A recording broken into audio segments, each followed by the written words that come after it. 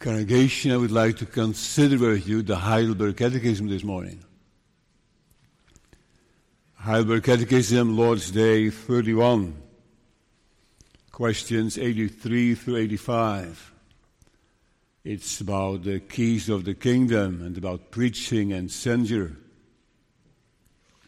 Question 83. What are the keys of the kingdom of heaven? Answer: the preaching of the Holy Gospel and the Christian discipline, or excommunication out of the Christian Church. By these two, the kingdom of heaven is opened to believers and shut against unbelievers. How is the kingdom of heaven opened and shut by the preaching of the Holy Gospel? Answer thus: when, according to the command of Christ, it is declared and publicly testified to all and every believer that whenever they receive the promise of the gospel by a true faith, all their sins are really forgiven them of God for the sake of Christ's merits. And on the contrary, when it is declared and testified to all unbelievers and such as do not sincerely repent, that they stand exposed to the wrath of God and eternal condemnation so long as they are unconverted. According to which testimony of the gospel, God will judge them both in this and in the life to come. 85. How is the kingdom of heaven shut and opened by Christian discipline? Thus, when according to the command of Christ, those who under the name of Christians maintain doctrines and practices inconsistent therewith, and will not, after having been often broadly admonished, renounce their errors and wicked course of life, are complained of to the church or to those who are thereunto appointed by the church. And if they despise their admonition, are by them forbidden the use of the sacraments, thereby they are excluded from the Christian church, and by God himself from the kingdom of Christ. And when they promise and show real amendment, are again received as members of Christ and his church. So far, the keys of the kingdom, with the help of God, of the Lord, two thoughts. The key of preaching the Bible, and secondly, the key of church discipline.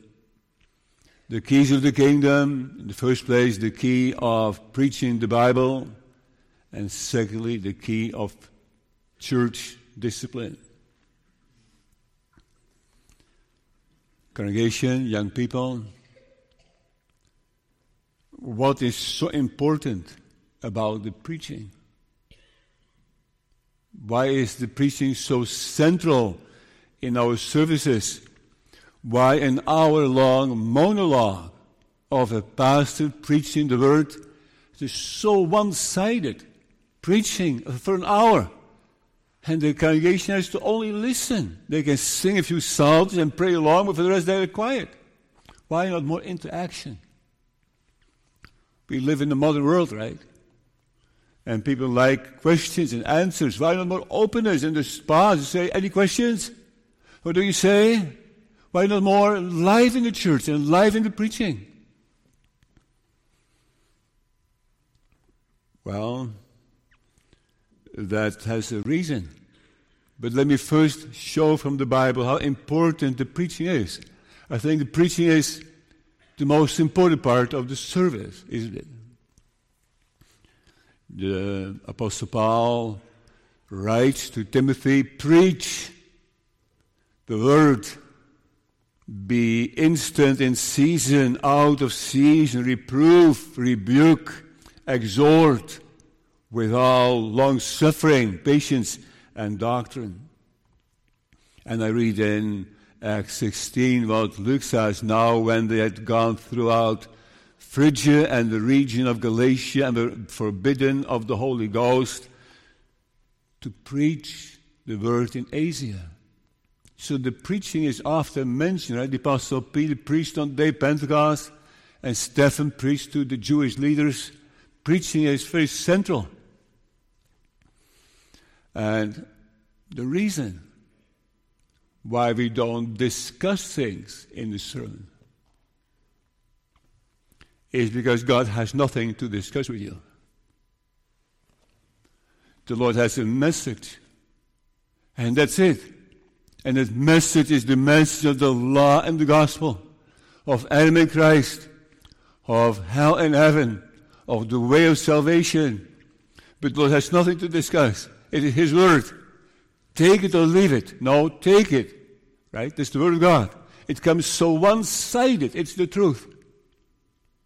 So the truth does not need to be discussed. It's the Bible.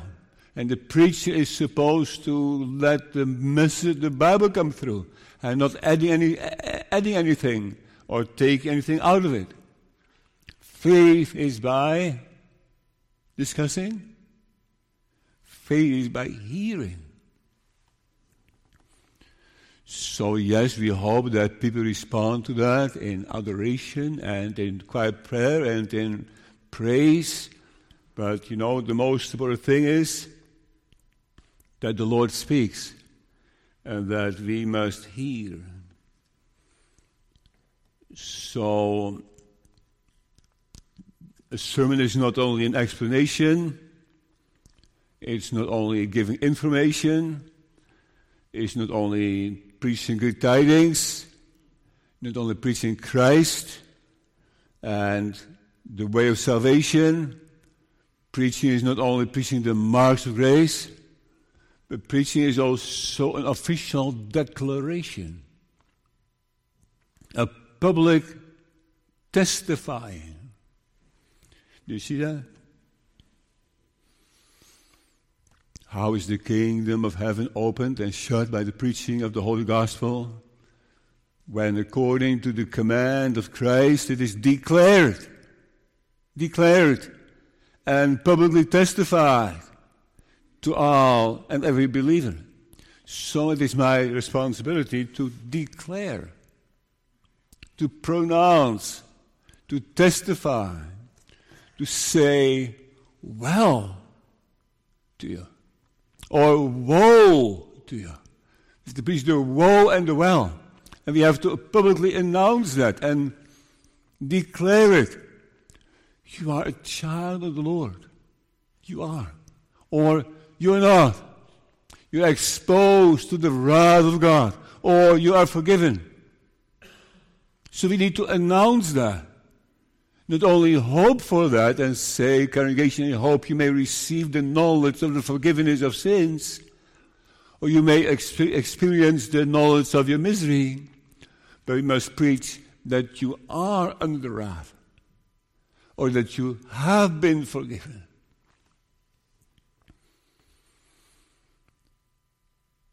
So as you heard, two types of declarations to believers and unbelievers. The kingdom of heaven is open to believers and shut against unbelievers. The believers being God's elect. The believers, them, they have received God's grace and have received faith in their heart. And unbelievers is the rest. In the church, outside the church, in other continents, in other religions, all other people. Quite something. So the sermon is a public declaration, a verdict. Just compare it, for example, to a wedding. After the couple has exchanged vows, I pronounce you husband and wife. So pronounce it officially, publicly. You are. You are not, I hope you feel it, not I hope you may experience it, but you are. Or like when someone has passed away, a doctor does the examination and says, this person has passed away. So he pronounces someone to be dead. You know, that is quite serious, right? Preaching is not trying to entertain people, but it's using the keys of the kingdom, as we have read in Matthew. And also in Matthew 16, you read about it. And I will give unto thee the keys of the kingdom of heaven, and whatsoever thou shalt bind on earth shall be bound in heaven, and whatsoever thou shalt loose on earth shall be loosed in heaven. So if someone has been pronounced forgiven, that has meaning in heaven. And if someone is pronounced dead, spiritually dead, that means that according to that same judgment, people will experience hell. So let us first look at the opening of the door in the preaching to believers. All and every believer, whenever they receive the promise of the gospel by a true faith. Do you see that? Again. Declared and publicly testified to all and every believer that whenever they receive the promise of the gospel by a true faith.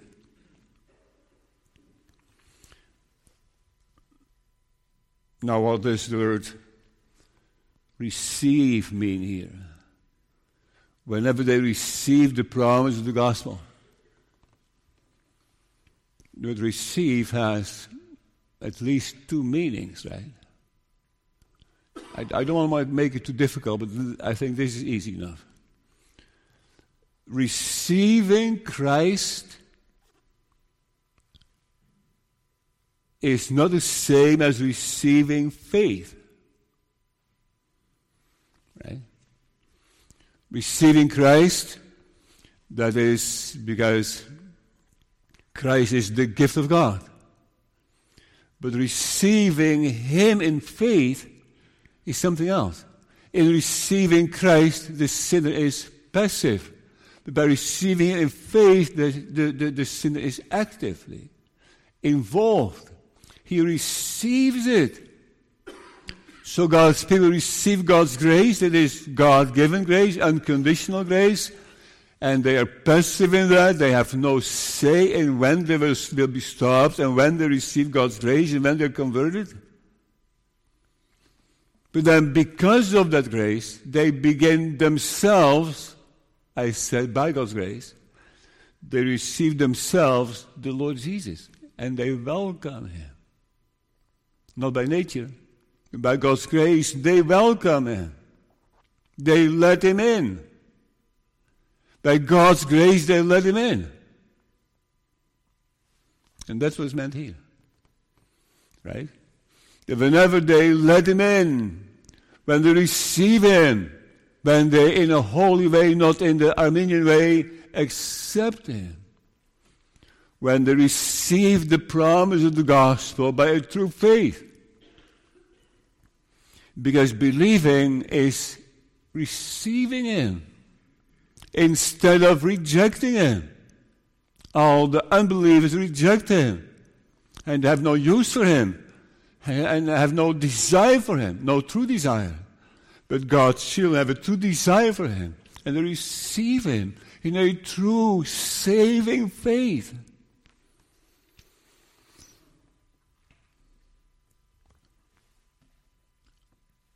So receiving is an activity of the soul.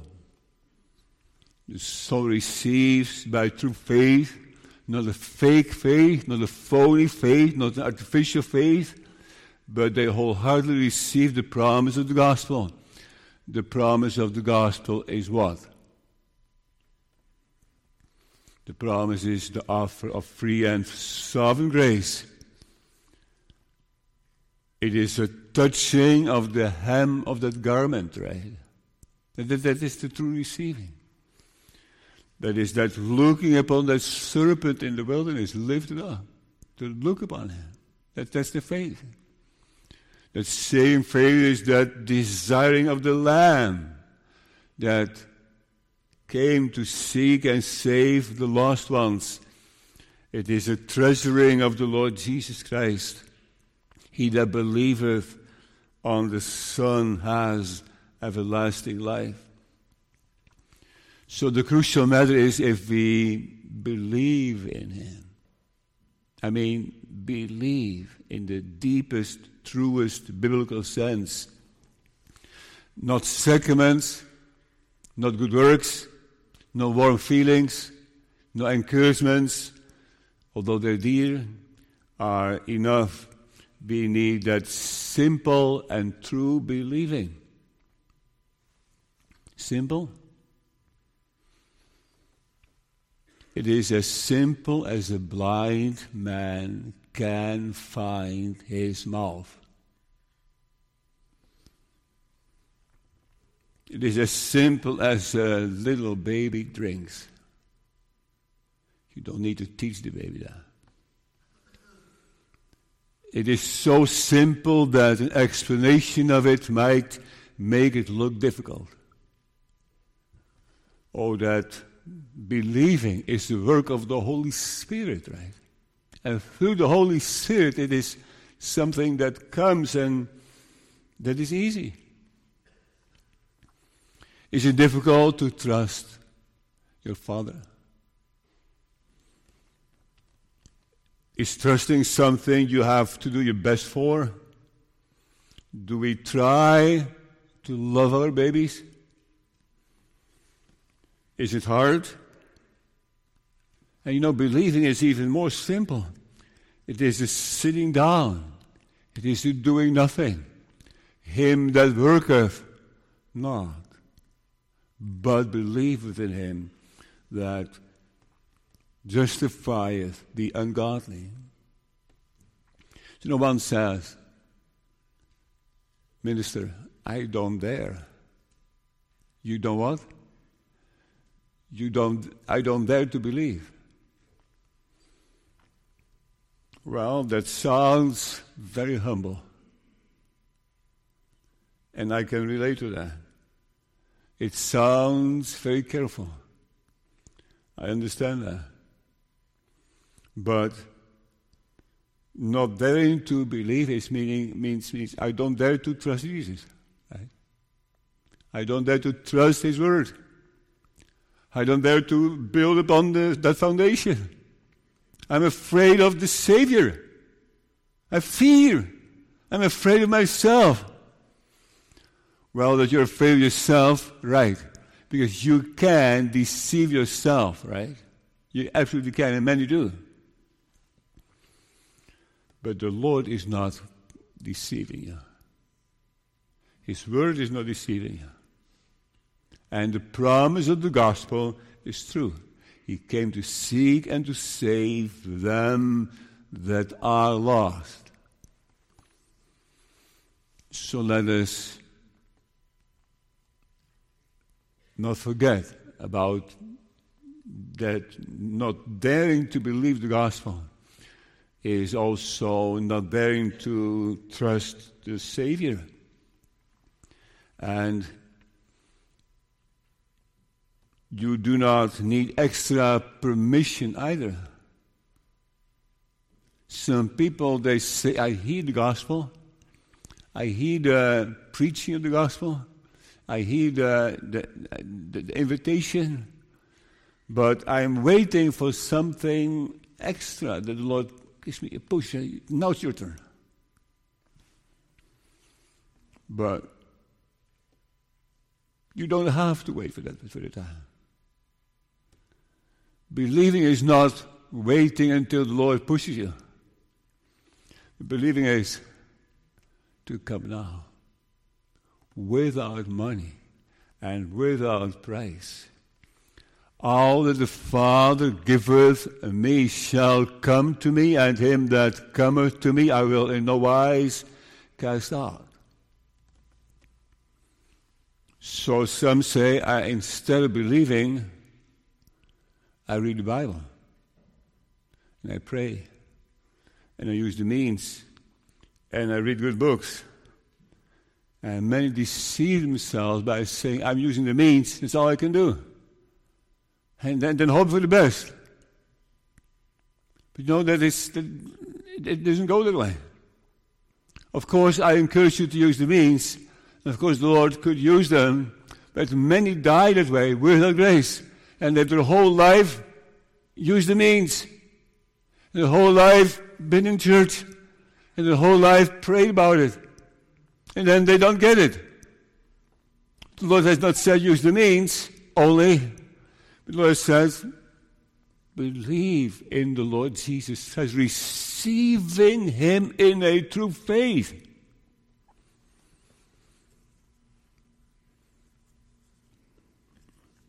Some say, I would love to feel more first, and to be terrified first. But we should also be fearful of unbelief, right? But how do we know that we are welcome to believe? That we may come now, today? Read the Bible. The Word of the living God says so. So what's most crucial, the most crucial question is, do you believe in the Lord Jesus Christ? Have you stopped working yourself? Have you given up? Have you come to your wit's end? Have you just discovered that from your side it is absolutely impossible? Have you despaired of all possibilities on your side?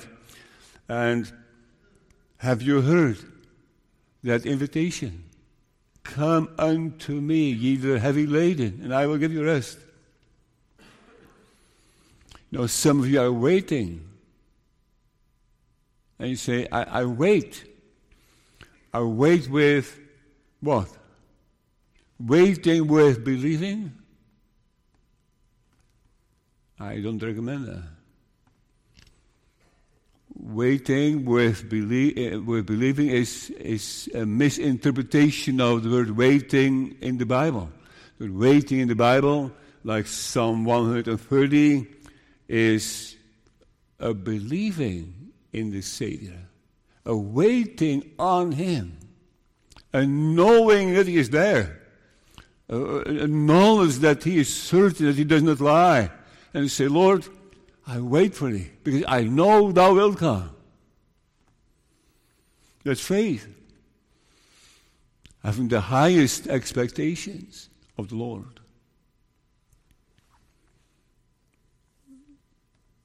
So the other side of the story is the pronunciation, the pronouncing someone dead, right? That's also a declaration. Second part. And on the contrary, when it is declared and testified to all unbelievers, and such as do not sincerely repent and deceive themselves, they repent, they think they repent, but they don't, that they stand exposed to the wrath of God and eternal condemnation, so long as they are unconverted. So that's also biblical, right?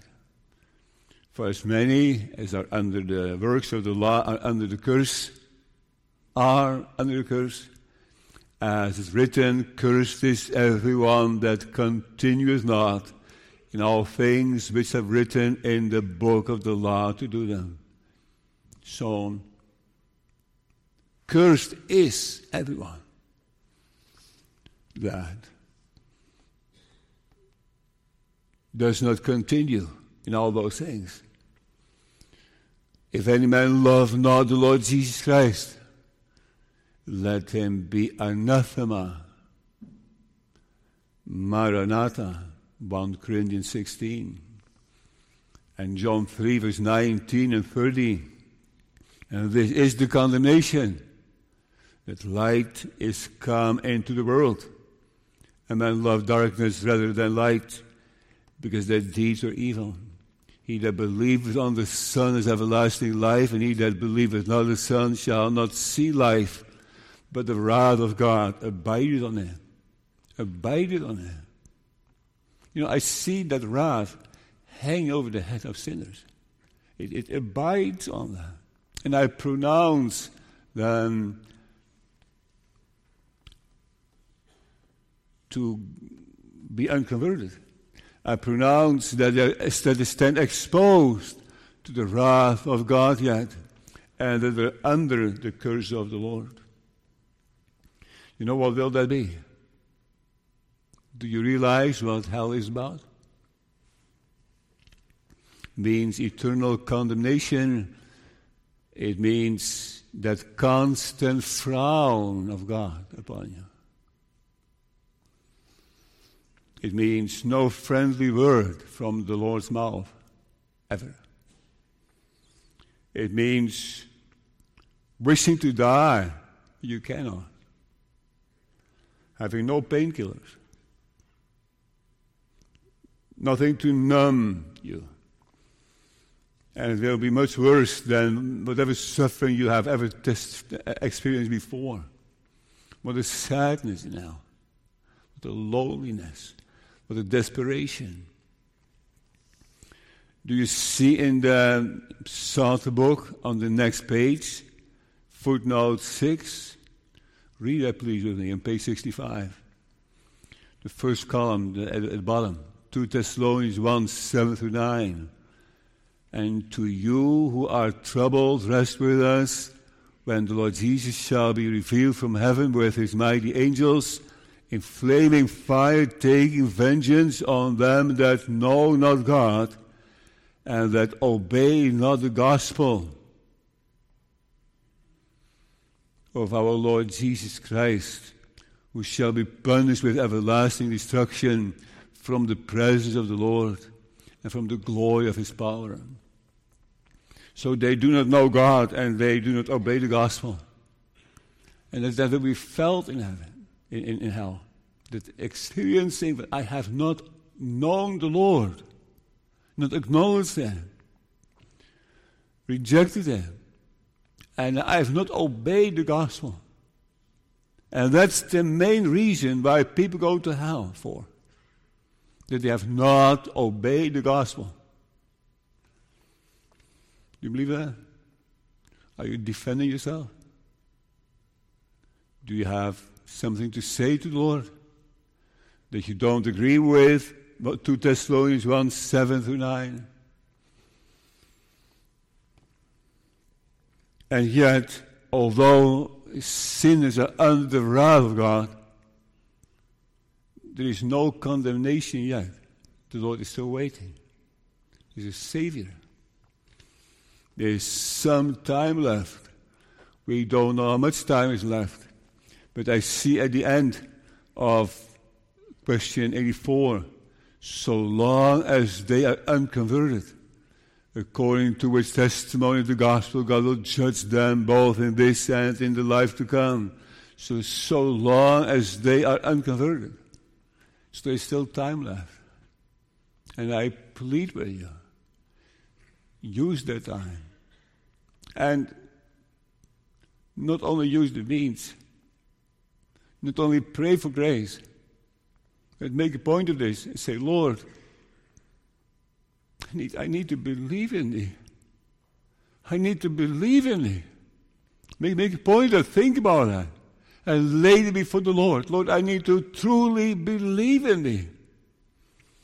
And of course, you may ask for that faith, as long as you realize that asking for it is not enough. Asking for it doesn't help you. You must believe. And that's a work of the Holy Spirit, right? But through the Holy Spirit, sinners must believe in him and receive him and welcome him See how crucial it is? So there are two types of people in church today, believers and unbelievers.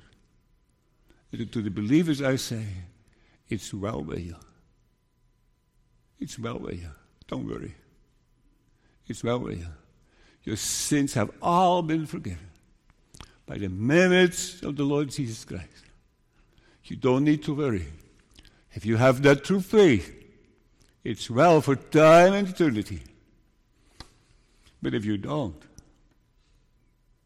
oh congregation, you have a costly, precious soul for eternity. Don't do that to yourself. Don't do that to God. Don't do that to the church. But seek your salvation only in Him, in the Savior. See, that is using the keys of the kingdom.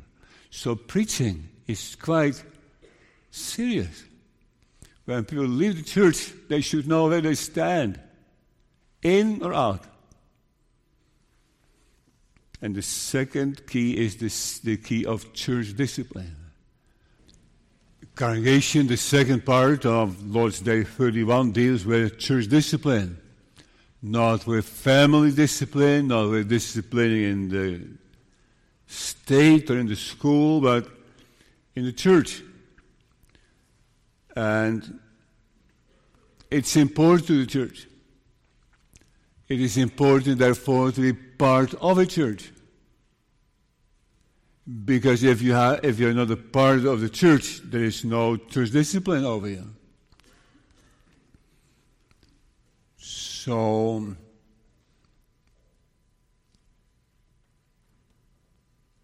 the Bible speaks about disciplining members of the congregation. Being on your own is not being committed to a church body, and it deprives you of the blessings of the church and also the blessing of church discipline. But how can we suffer from missing church discipline?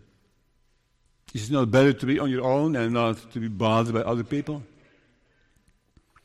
Is it not easier to be on your own and having no responsibility to deal with the sins of others? No, that's not better. Church discipline is healthy, and we need it. A country without disciplining, a court system, or a school without rules is doomed to be chaotic, and nobody benefits from it. And the Lord wants sinners to be united in the church, to be united. As a church, we need help and assistance to comfort and encourage those who fell in sin. So church discipline is not a punishment. It is not meant to get even, to do justice. The government is supposed to do that. A father in a family is called to be wise and firm and a loving father. And in church discipline, it should be administered in the biblical way, helps the church and the church community and helps its members. Before we deal with the way to administer the disciplining, let's first talk about the purpose. The purpose of church discipline. You know, suppose that in a church certain sin runs rampant. And the entire town talks about it and criticizes the church. It's the talk of the day in town. When people tolerate abuse and sweep things under the carpet. What is that doing to the glory of God? You know, when abuse has been reported and not dealt with, that is detrimental for the church and for the glory of God.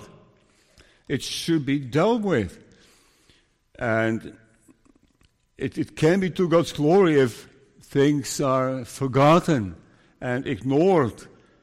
It must be dealt with. And in other words, it's also it's the task of the church to discipline and not to create a breeding ground for sin and to tolerate it. But secondly, church discipline is necessary to make clear that to the entire congregation that sin is unacceptable. So the whole congregation needs to know they are doing something about it. They deal with it. They don't ignore it. And that's good, because otherwise sin becomes contagious and this goes as a wildfire through the congregation.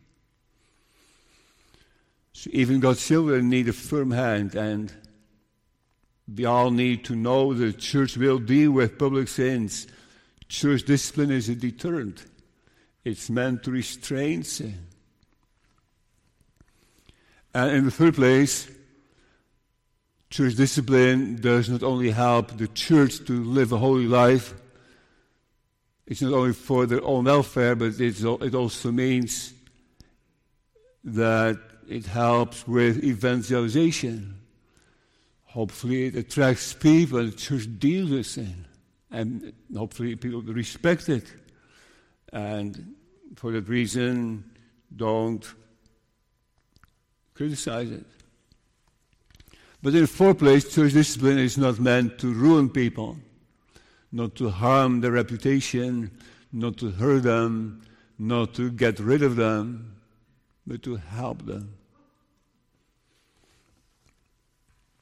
To help them to fight the good fight, to help them walk in the Lord's ways.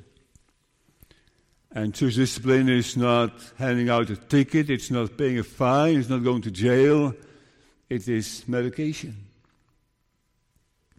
So let me just give you a few texts from the Bible about it. Matthew 18. Moreover, if thy brother shall trespass against thee, go and tell him his fault between thee and him alone. If he shall hear thee, thou hast gained thy brother.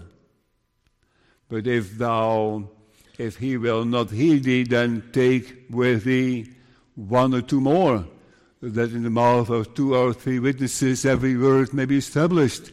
And if he shall neglect to hear them, tell it unto the church. But if he neglects the church, let him be unto thee as a heathen man and a publican. I hope to come back to that. Or 1 Corinthians 5, it is reported among you commonly that there is fornication among you, and such fornication as is not so much as named among the Gentiles, that one should have his father's wife, his stepmother. And ye are puffed up, and have not rather mourned, that he that has done this deed might be taken away from among you, to deliver such a one unto Satan for the destruction of the flesh, that the spirit may be saved in the day of the Lord Jesus. I really like Galatians 6 verse 1.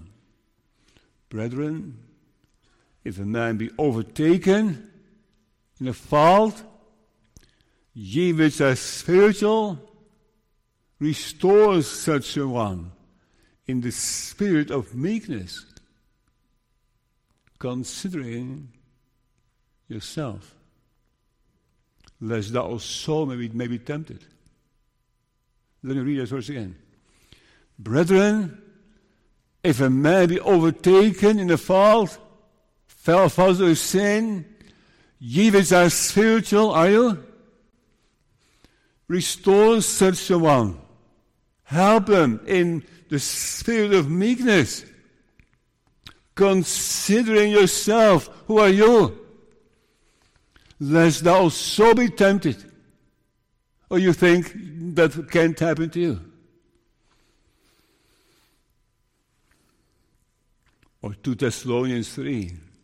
But ye, brethren, be not weary in well-doing, and if any man obey not our word by this epistle, know that man, and have no company with him, that he may be ashamed. Yet count him not as an enemy, but admonish him as a brother. See that? So don't deal with them as enemies if people have fallen into sin.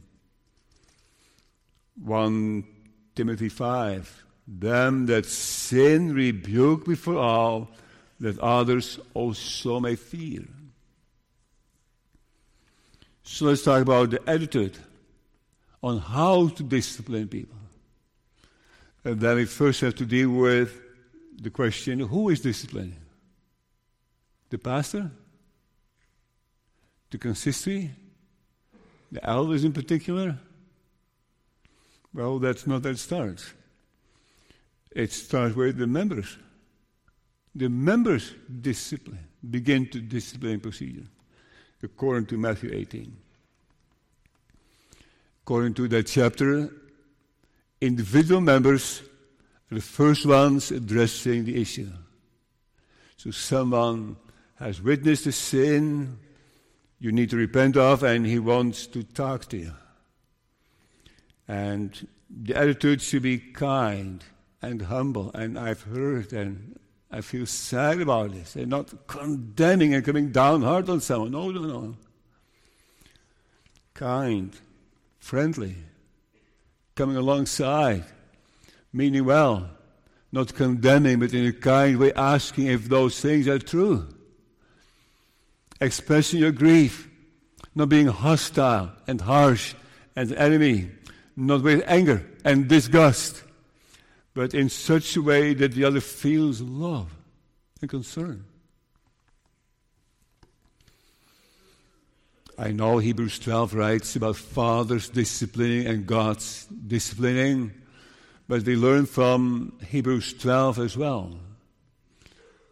And ye have forgotten the exhortation which speaketh unto you as unto children. My son, despise not thou the chastening of the Lord, nor faint when thou art rebuked of him. For whom the Lord loveth, he chasteneth. So it's love. It's in a loving way. Members should deal with members. I'm talking about secret sins. And not only friendly, also humbly. The Bible says, he that thinketh he standeth, take heed lest he fall. So the other should not have a reason to think that you feel better. We should not approach sinners in a condescending way. You can be friendly and at the same time proud, right? But however, we have no reason to feel better. We may do better, but we aren't. And it would be wonderful if the person you must approach would feel that humility. It could be helpful to confess that sin, that you have struggled yourself with, so the other could also feel the empathy. So that is what we already read in Galatians 6 verse 1, right? Brethren, if a man be overtaken in fault, gives us spirit to restore such a one in the spirit of meekness, considering thyself. And Ephesians 4, and be ye kind one to another, tender-hearted, forgiving one another, even as God, for Christ's sake, has forgiven you. So do you know something yourself about forgiveness? That you have been forgiven? That makes all the difference, right? If you have been forgiven, not only by people, but also by the Lord, that makes it easier to forgive yourself. And if you have a hard time forgiving, the background of it might be that you don't understand forgiveness yet. Which is not the same thing as trusting, by the way. It's interesting that the three parables about the lost sheep, the lost penny, and the prodigal son, all three end with, all three of those parables about the lost sheep, lost coin, lost son, end with a party, with a feast. That's a strong message, isn't it?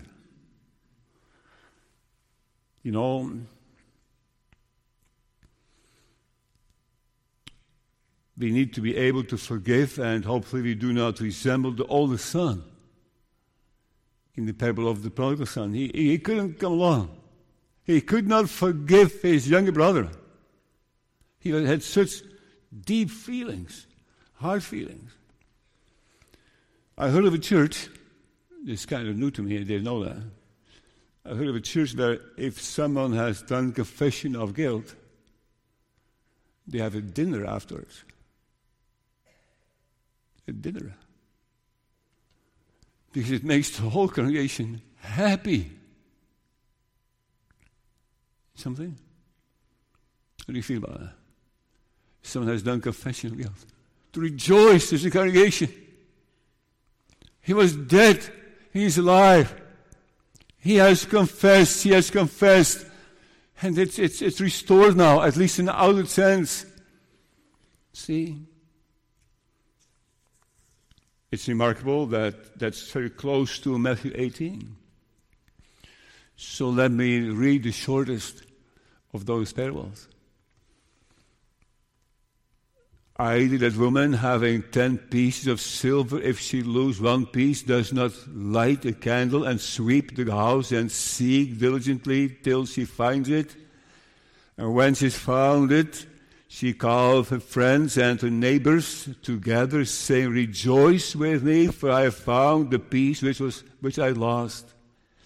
Likewise, I say unto you, there is joy in the presence of the angels of God over one sinner that repenteth. And also consider 1 Thessalonians 5:14. Now we exhort you, brethren, warn them that are unruly, comfort the feeble-minded, support the weak, be patient towards all men. What do you think about the Lord Jesus himself? How he dealt with the Apostle Peter? So he made an oath. I don't know the man. He denied the Lord Jesus Christ for such an heinous sin. And then yet the Lord Jesus dealt with him so gently, right? Love is Donnie. Love is Donnie. Are you sure love is Donnie? See? So we need to be kind and humble and biblical. Also biblical. Before you go visit a person because of a secret sin, you better study the Bible and be prepared to show from the Bible why this sin is a sin against God. And if you have difficulties proving from the Bible why this sin is a sin, you better wait and study it a little further. But then the steps of the church is by now probably clear. So an individual deals with a secret sin. If the person says it's not your business, just mind your own business, then you have to take someone else along or two, and you have to deal with it with a few more people. And if he or she doesn't listen yet, you have to deal with the church. And the church can eventually excommunicate a person. That is too much matter for one sermon. You may want to read about that in the back of the Psalter book, in the church order, in Article 71 and following, or study the book of Reverend de Geer about how to deal with that. But it's mainly in secret sins, first the individual, then a few friends, then the church, and the church deals with the rest. If it is a secret sin or a public sin, if it is a sin of weakness, a sin of rebellion, and that's something else.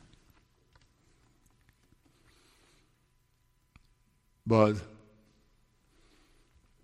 James 5, brethren, if any of you do err from the truth, and one convert him, let him know that he which converted the sinner from the error of his way shall save his soul from death and shall hide a multitude of sins. So if someone is confessing his guilt. Does that need to be sincere? Yeah, of course. So how do you know if it's sincere? You have no way of knowing. You don't know. So what do you do then? You go by what they say. They say, I feel sorry. You have to abide with that what he or she has said. And if he trespass against thee 7 times in the day, and 7 times in the day he turned again to saying, I repent, thou shalt forgive him. Because he said 7 times, you would say, I don't believe it anymore. But he says so, so you have to forgive because he says so.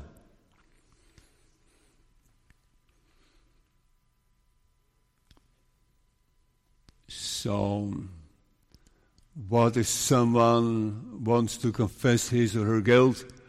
Is it then over? Or could you still feel the grudge and just be cautious? You know, I found a text in the Bible so beautiful, I just almost cried.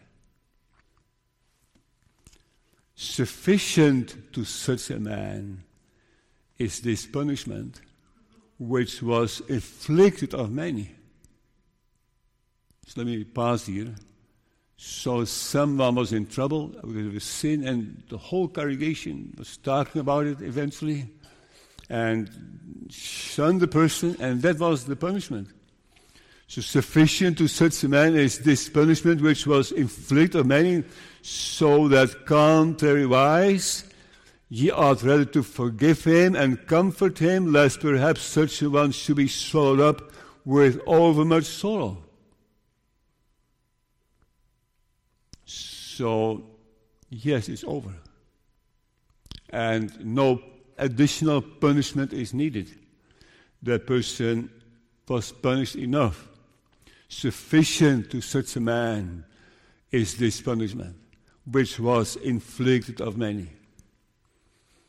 So that, contrariwise, it's the other way, contrariwise, ye ought rather to forgive, to get over it, and comfort